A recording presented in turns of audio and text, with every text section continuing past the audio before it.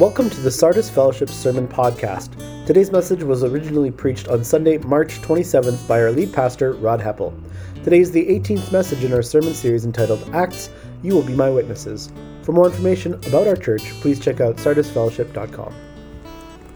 If you've been with us the last few weeks, you know that we've been following the Apostle Paul and his companions on what are called their missionary journeys. And they've been traveling around the Gentile Roman world preaching the gospel in what would be modern-day Turkey. Last week, we looked at Paul's 3-year relationship with the city of Ephesus and the believers there and the church that was established.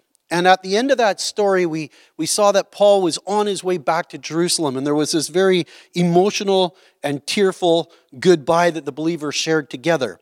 Paul had gone to the churches in the Gentile region there and collected offerings from the churches to take back to Jerusalem, because in Jerusalem there had been a famine. And the Gentile churches wanted to show their love and support of the church in Jerusalem. The thing that made them so tearful as Paul was leaving Ephesus is that he said, "And you will never see my face again." And you know, that was a true statement. This was Paul's final journey. The believers had feared for Paul's life if he went to Jerusalem. Through the Apostle Paul himself, who'd been prompted by the Spirit, as well as through Agabus, one of the prophets, they had testified that hardship and suffering would come for Paul. And Agabus said that he would be bound and turned over to the Gentiles. Now, they interpreted this as, Paul, you shouldn't go to Jerusalem. But Paul had a different interpretation on that. He actually believed that it was his calling to go back to Jerusalem. And here's how he put it in Acts 21:13. Paul answered them, "Why are you weeping and breaking my heart? I'm ready not only to be bound, but also to die in Jerusalem for the name of the Lord Jesus." On more than one occasion, the Lord had come to Paul to tell him that he was to testify in Jerusalem one last time. And so Paul was convinced of that. And today we're looking at our story in Jerusalem through the eyes of a Roman commander named Claudius. He finds himself getting caught up in the whole story of the Apostle Paul as he comes into Jerusalem. Now, this commander is just doing his job. He's just there to keep order and peace in the city of Jerusalem, which is easier said than done for sure. Because when you're working for Rome, no one wanted to rule in the city of Jerusalem. Of all the people groups that Rome had conquered, they were the worst. I mean, they were feisty and resistant and obstinate. A very hard people to try to govern and control. Mostly because they were monotheistic. They believed in one God, the true and living God. And of course, in Rome, they were polytheistic. They believed in all sorts of gods, including worshiping the emperor himself. So this created conflict for the Jews. And that conflict came out at the very center of their faith, which was in Jerusalem, which was in the temple. Now, the Jews had this radical political party known as the Zealots. They were extremist, and they caused problems for whoever was there at whatever time trying to govern over Israel. If you were going to be governing in the Roman Empire, the last place you wanted to be posted was to the nation of Israel. And if you were posted to the nation of Israel, you did not want to be posted to the province of Judea. And if you were posted in the province of Judea, the last place you wanted to oversee was the city of Jerusalem. It was the hot spot for all political and religious tensions, and that's exactly where we find our Roman commander, Claudius, serving. And he's about to get tangled up with the Apostle Paul. Now, I'm going to give you the end of the story at the beginning. I found out that my wife kind of likes to do this when she reads novels. She goes to the end, reads the end, then goes back and finishes the story. I don't know why you would bother finishing the story after you've read the end of it. But here I am telling you the end of the story as we're starting into our sermon today. I hope you stick with us. Claudius 3 times tried to figure out who Paul was and why these accusations and attacks were coming against him from the Jews. But ultimately he fails. And so he pushes Paul up the ladder to the next level of investigation. And so he sends him on to the governor of the region, Judea, to Felix, who is staying at the palace of Herod on the coast of the Mediterranean Sea in a city called Caesarea.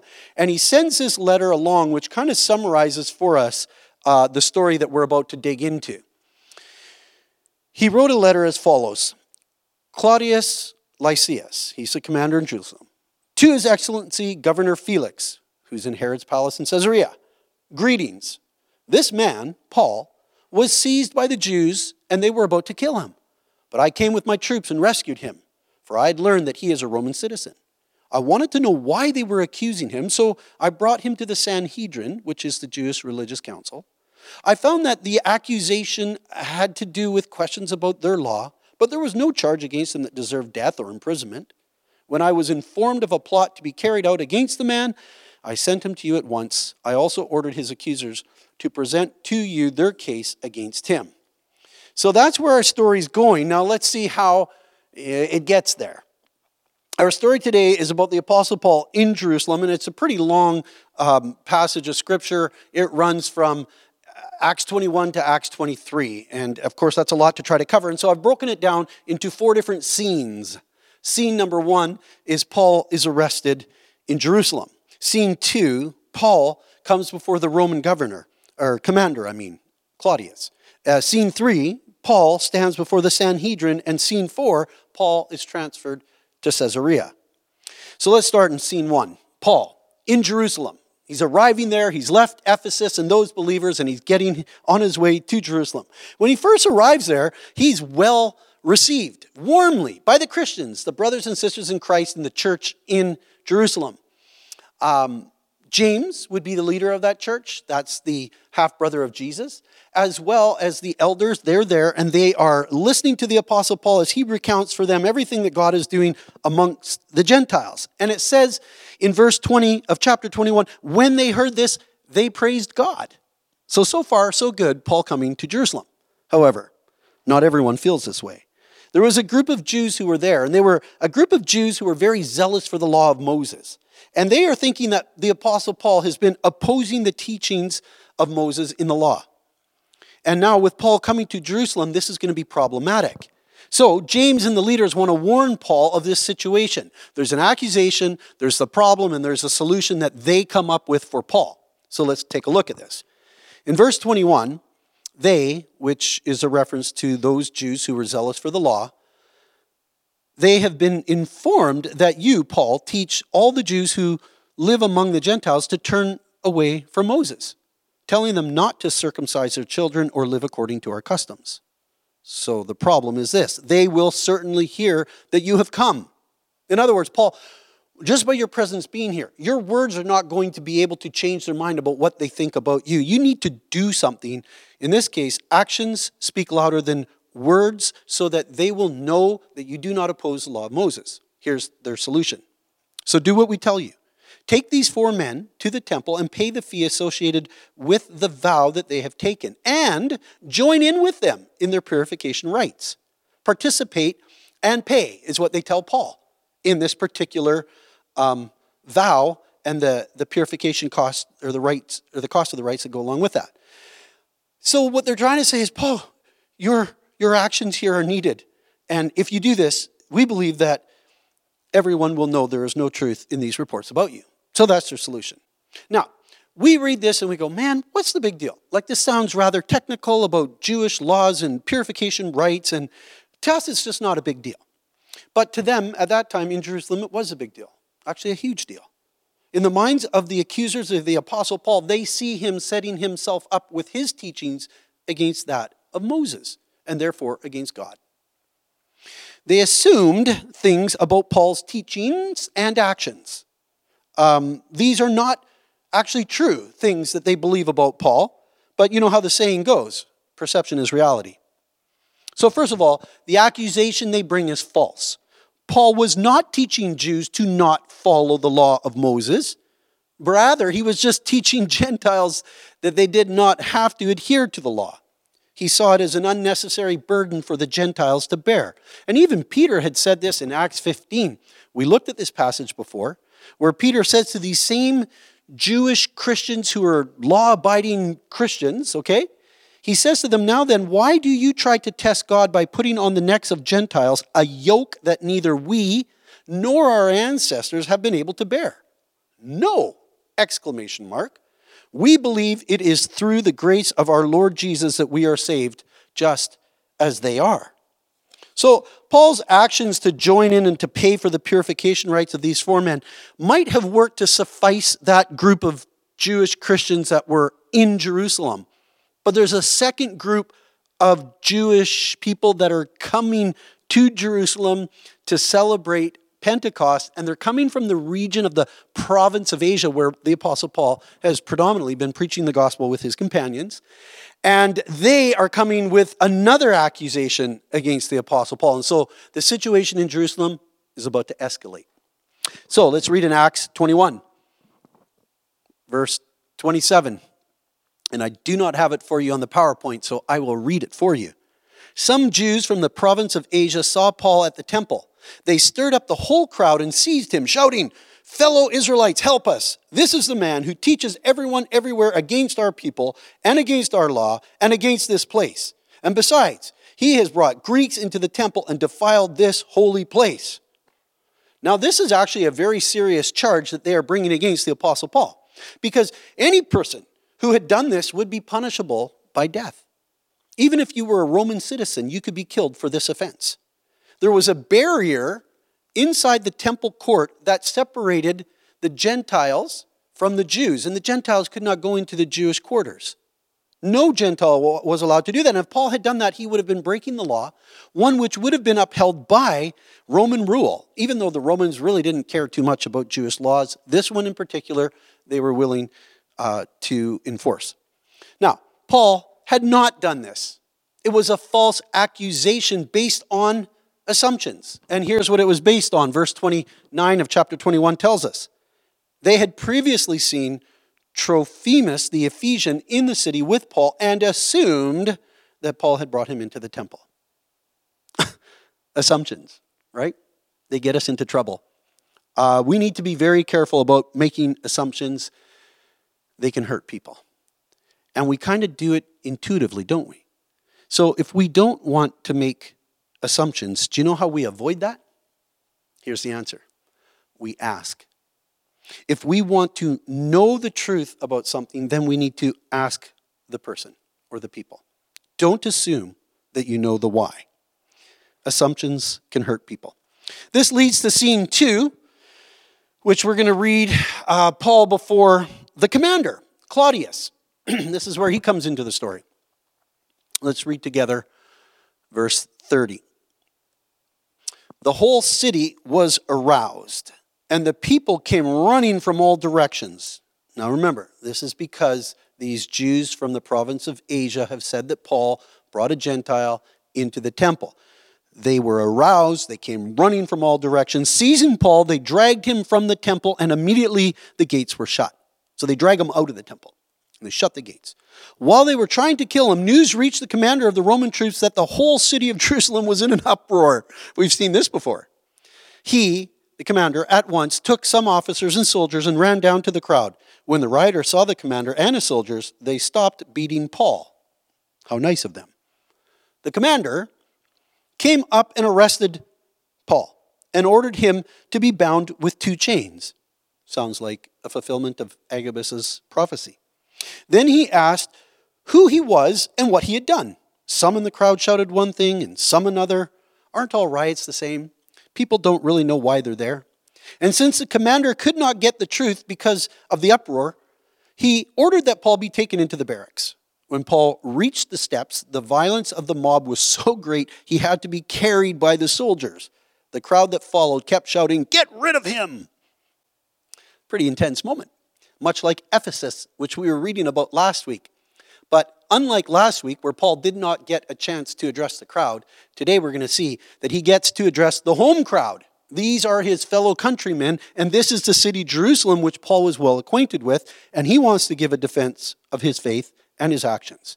So let's carry on reading.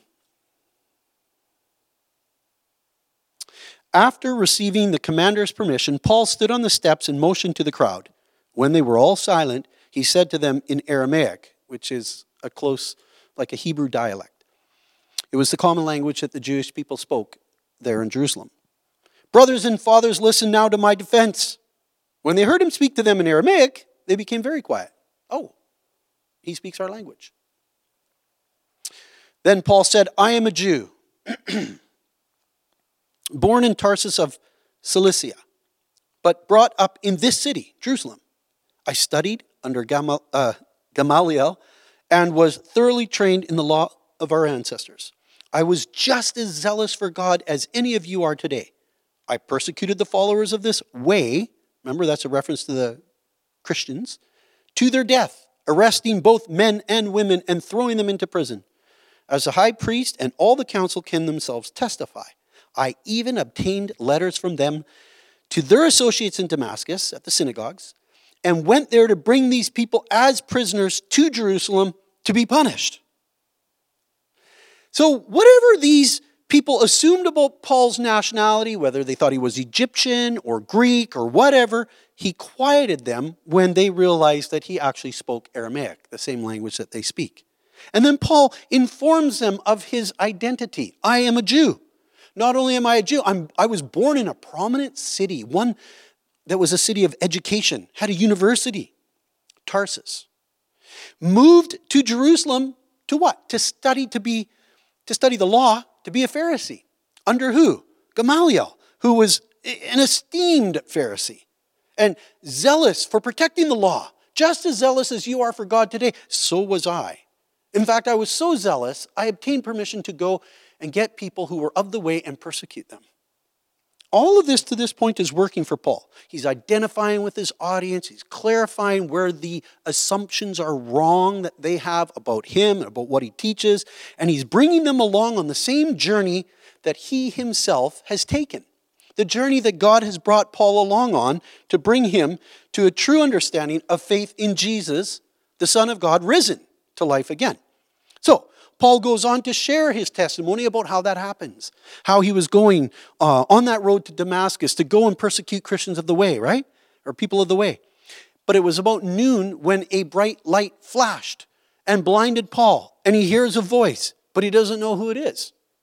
Paul's confused. The voice says, Saul, Saul, why do you persecute me? And Paul's trying to figure this out.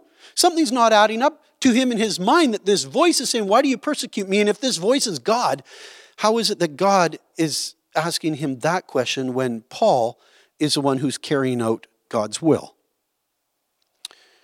I am Jesus of Nazareth, whom you are persecuting. Now, get up and go into Damascus. There you will be told all that you have been assigned to do. So Paul's companions take him into Damascus, and Ananias is sent by God to Paul to help Paul know his mission. After 3 days, at the command of Ananias, Paul's sight comes back, and then Ananias says to him in Acts 22, the God of our ancestors has chosen you, Paul, to know his will and to see the righteous one, Jesus, and to hear words from his mouth. You will be witness to all people of what you have seen and heard. And now, what are you waiting for? Get up, be baptized, and wash your sins away, calling on his name, the name of Jesus. Okay? And finally, in verse 21, the Lord says to Paul, I will send you far away to the Gentiles. I'm wanting you to pick up on the all people and far away to the Gentiles. God has a very specific mission for Paul. But that did not go over well with the crowd. When they heard Paul's testimony about this part, and I will send you far away to the Gentiles, this is what happened. The crowd listened to Paul until he said this. Then they raised their voices and shouted, rid the earth of him! He's not fit to live. Man, this must have been a scary moment. I mean, this was the very place that Jesus and the crowd had rallied and cried, crucify, and Pilate washed his hands and turned them over, right? Now Paul is there in that same situation. Rid the earth of him. He's not fit to live. They could carry that out. As they were shouting and throwing off their cloaks and flinging dust in the air, the commander, Claudius, ordered that Paul be taken into the barracks. He directed that he be flogged and interrogated in order to find out why the people were shouting at him like this. As they stretched him out to flog him, Paul said to the centurion standing there, is it legal for you to flog a Roman citizen who hasn't even been found guilty? When the centurion heard this, he went to the commander and reported it. What are you going to do? He asked. This man is a Roman citizen. The commander went to Paul and he asked, tell me, are you a Roman citizen? Yes, I am, he answered. Then the commander said, I had to pay a lot of money for my citizenship. But I was born a citizen, replied Paul. Those who were about to interrogate him withdrew immediately. the commander himself was also alarmed when he realized that he had put Paul, a Roman citizen, in chains. Now, we might miss some of what's going on here. First of all, we might read too quickly over the words, they stretched him out to flog him. Right there. We just kind of read that and we think, oh yeah, Paul's going to get beat, right? No. This is what Pilate had done to Jesus. It's a scourging. It's the use of the flagellum whip, which was designed as an instrument of Roman inquisition and punishment. It consisted of a leather strap that was studded with pieces of metal or bone that were fastened to the leather part, and it had a wooden handle. It's used for the worst criminals and often would cripple them and sometimes even kill them. In this particular case, Claudius is using it to beat the truth out of Paul, which is odd because I don't think Paul's withholding the truth. I think Claudius is frustrated that he can't figure out what's going on here. So he directed that I be flogged and interrogated in order to find out why the people were shouting at him like this. Now, this flogging that Paul was about to get was different than the times that we'd heard about Paul when he had been received the 39 lashes. You've probably heard that term. This was different. It was also different from the beating with the rod. He talked about being beat with the rod 3 times, the 39 lashes 5 times. This is a whole other level of brutality, this scourging, this flogging. You know, you would be claiming your citizenship as well. It was illegal to flog a Roman citizen, one who had not yet been tried in a Roman court and found guilty. And the consequences for Claudius could have been very great, and everyone else involved in the process. That's why it says when they all realized that he was a Roman citizen, they withdrew immediately. And even the commander himself was alarmed, I bet. We might wonder why it was that Paul only had to say that he was a Roman citizen and it was believed. I mean, doesn't he have to prove that he's a Roman citizen? Didn't he have a card on him? No, Roman citizens did not carry a card like we would a passport or a license. They had a remedy for lying, you see. If you lied about your citizenship, you would be killed. And so that kind of prevented people from lying. There were 35 official stations throughout the Roman Empire whereby citizenships were recorded. And so it could be validated whether or not you were a citizen. So no one lied about this matter. People could pay money to get their citizenship, often by way of a bribe, as most likely Claudius had for himself. But it was a more prestigious thing to be born a citizen of Rome. And of course, that's what Paul claims for himself. In a way, he almost one-ups the commander. All of this may have changed Claudius's approach of how he handled the Apostle Paul, because it kind of seems that from that point on, he's a bit of a protector of him while he's still trying to ascertain the nature of the charges that are being brought against Paul by these Jews.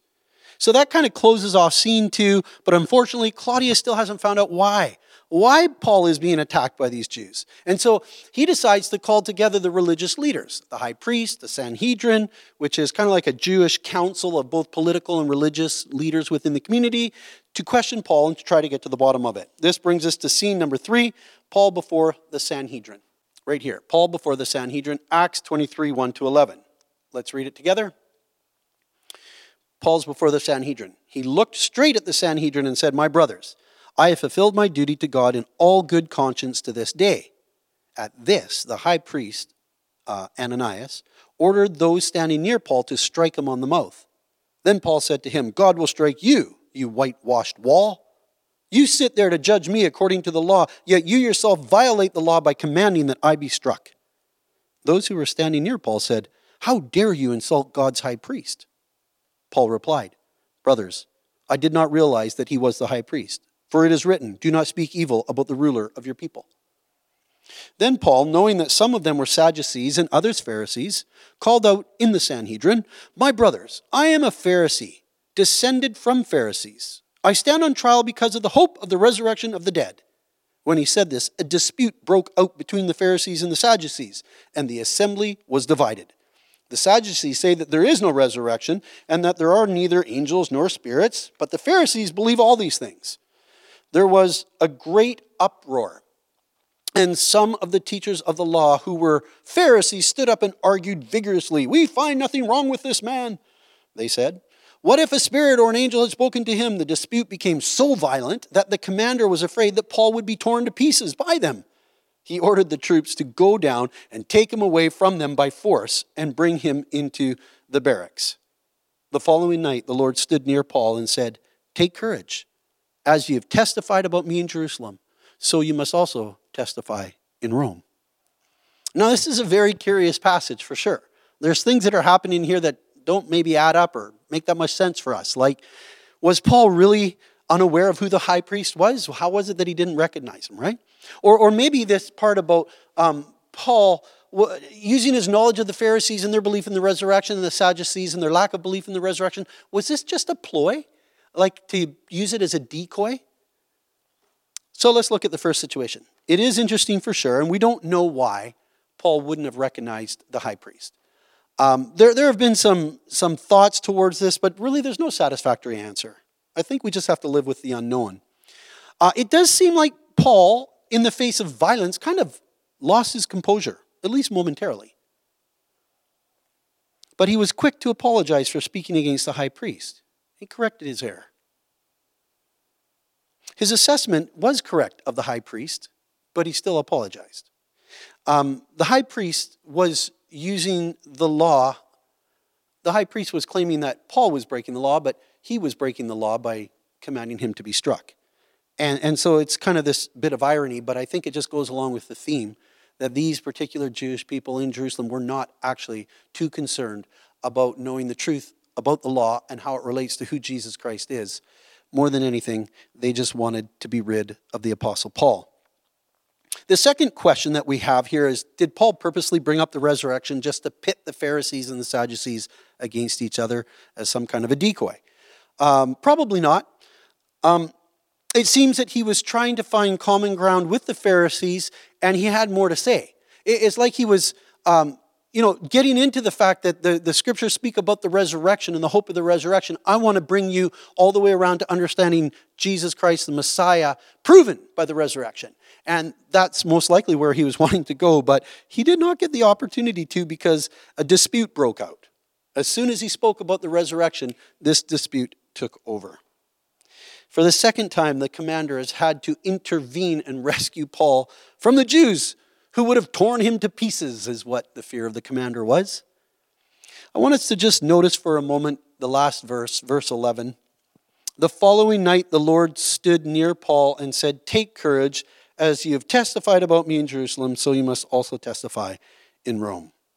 You know, there were a few other times where Paul references that the Lord had visited him to encourage him. I'll just read a couple of them. In Acts chapter 18, Paul said that one night the Lord spoke to him in a vision and said, "Do not be afraid, keep on speaking, do not be silent." This is in Corinth. "For I am with you, and no one is going to attack and harm you, because I have many people in this city." And then close to the end of Paul's life, when he's in Rome and he was alone on trial, he makes this comment here in 2 Timothy 4:17, where he says, "But the Lord stood at my side and gave me strength, so that through me the message might be fully proclaimed and all the Gentiles might hear it." So on more than one occasion, the Lord has stood with Paul, or the Lord has spoken to Paul. The Lord has encouraged Paul. We see here the nurturing nature of the Lord to encourage him along, to be courageous, as he says here. Take courage, he says. But then also the directing of God in Paul's life. You're on mission for me. As you've testified in Jerusalem, so you will testify of me in Rome. Again, remember the theme of Acts. This is in keeping with what started at the beginning of the book of Acts, when Luke is recording for us the words of Jesus to the first disciples. And he says to them, when the Holy Spirit comes on you, you will receive this power to do what? To be my witnesses in Jerusalem and Judea and Samaria and to the ends of the earth. And we're kind of seeing this come full circle. It started in Jerusalem and went out to Judea, Samaria, and it was heading out into all those Gentile regions. And then Paul makes a trip back to Jerusalem one last time to testify about the resurrection of Jesus Christ, and then his final trip to Rome, where eventually he would die. This was God's plan. It was God's plan that Paul would be his chosen servant, one who had seen the resurrection of Christ, one who had been spoken to by Christ himself, to be on mission to go to all people. I will send you far away to the Gentiles. Paul, you will be my witness to the ends of the earth, to Rome. And that's what that represents. You know, my wife reminded me of the fact that this is timing out very closely to a period when Jews were being expelled from the city of Rome for a time. And there could be some built-in irony here to God's plan. That God's plan to get Paul into Rome to be a witness there as a Jew was to be a prisoner. At any rate, this leads us to our final scene. Scene number 4. Paul being transferred to Caesarea, which is still within Israel in the region of Judea, but it's on the coast of the Mediterranean Sea. Claudius was informed of a plot of 40 Jewish, zealous Jews for the law who wanted to kill Paul. And so their plan was that they would not eat, they'd taken a vow to not eat any food until Paul was killed. And so they approach the Sanhedrin and they say to the Sanhedrin, you go to Claudius and you ask that we want to inquire of Paul one more time just to get a little more accurate information about what he believes. And en route, when Claudius releases him to go to the court, they would set an ambush and attack and kill Paul when he was on his way to the court. But Paul's nephew, Paul's sister's son, the scriptures say, I never thought about the fact that Paul had a sister and he had a nephew. And this nephew knew of this plan and took it to the commander. Paul sends his nephew to the commander, and Claudius hears about the plan, and immediately upon hearing it, he knew that enough was enough. It was time to get Paul out of Jerusalem before he was killed. And so this is how it happens. Then he, Claudius, called 2 of his centurions and ordered them, get ready a detachment of 200 soldiers, 70 horsemen, and 200 spearmen to go to Caesarea at 9 tonight. Okay, that's a crazy amount of reinforcements.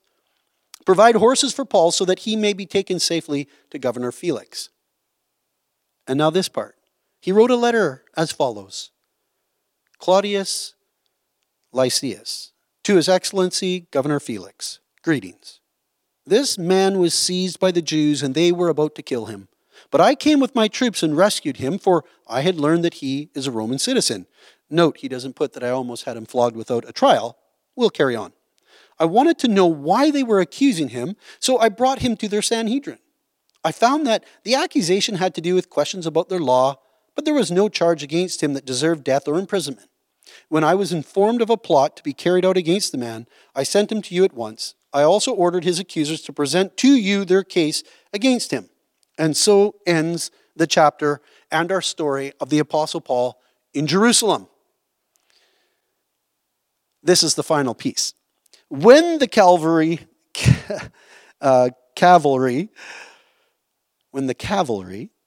arrived in Caesarea, they delivered this letter to the governor and handed Paul over to him. The governor read the letter and asked what province he was from. Learning that he was from Cilicia, he said, I will hear your case when your accusers get here. Then he ordered that Paul be kept under guard in Herod's palace. Paul's last visit to Jerusalem to testify of Christ did not go so well. I mean, not by human standards. What do we do with this? This story, this bizarre story, this escalating story of Paul time and again having his life threatened, being beaten by the people, and then almost being beaten by the Romans. It takes a lot for us to kind of sort through it to find any kind of sense to what this all means. But I think we have to come back up and look at the big picture. Paul was a servant of God, used of God to preach the resurrection of Jesus Christ one more time in Jerusalem. One more time, why? One more time that they might grasp the truth of the resurrection of Christ. Their very Messiah who had been prophesied about for years, that he had come as the Son of God to rescue them from their sin. But it seems they missed it. You know, just prior to his death, Jesus said this about Jerusalem. Jerusalem, Jerusalem, you who kill the prophets and stone those sent to you. How often I have longed to gather your children together as a hen gathers her chicks under her wings. And you were not willing. For I tell you, you will not see me again until you say, blessed is he who comes in the name of the Lord. You know, Jesus loved Jerusalem. He loved the people of Jerusalem. His passion was for them, but they missed it. And it seems that they missed the crucifixion of Christ, they missed the resurrection of Christ, and now they're missing again the testimony of the Apostle Paul of the resurrection of Christ as he came back to Jerusalem one more time. And I think for us, we can miss it too. In fact, that's our theme this year for Easter. We're going to be talking about don't miss it. On Palm Sunday, Maundy Thursday, and Easter Sunday, our theme is don't miss it. Don't miss Easter. We've been trying to emphasize Easter a little bit more this year in advance. We challenge some of you to read the entire New Testament from January 17th through to April 17th, just to try to really be in the scriptures and know exactly this story that we're going to be celebrating on April 17th. We also have been doing these kid stories where we've been talking about the perfume and the coins. They're kid stories in the in-person service, just as a way of trying to prepare our hearts as we move towards Resurrection Sunday. And some of you have been participating in Lent, and we put on there a link to Right Now Media where you can go and learn about Lent and experience it if you wanted to be a part of that. And then, as I've mentioned, we have our Maundy Thursday service coming up on April 14th. So mark your calendar, 7 o'clock here in the worship center. It's going to be a communion service. It focuses on the death of Christ. It's kind of a reflective service whereby we reflect on what Christ sacrificed on our behalf and what he asks of us. We leave in silence. And then we come back rejoicing on Easter Sunday morning, celebrating the resurrection. And so that will be on April 17th. And we really trust that you will join us. The 14th for Maundy Thursday, and then the 17th for Easter Sunday. The gospel of Jesus Christ is about an event that took place in history. It is the death and resurrection of Jesus, who was the Son of God, who came into the world to rescue sinners, and that happened through the cross. We must each decide what we will do with Jesus. When Paul was blinded by the light on the road to Damascus, he asked this question, "Who are you, Lord?" You know, I think that each and every one of us have to come to that place where we answer that question in our own hearts. We must come to that place of realizing that Jesus of Nazareth is risen to life and he is Lord. And what will you do with that? I'd like to lead us in prayer. Our Father in heaven, thank you so much for the testimony of your word that speaks to our hearts about who you are, your plan of salvation, what it is that you call us to. Many do miss it. May we not. And I pray too that as we've been encouraged by these first disciples, that we too would be a witness to the ends of the earth, to the end of the age. In Jesus' name, amen. Thanks again for listening to the Sardis Fellowship Sermon Podcast. For more information on Sardis Fellowship, please check out sardisfellowship.com.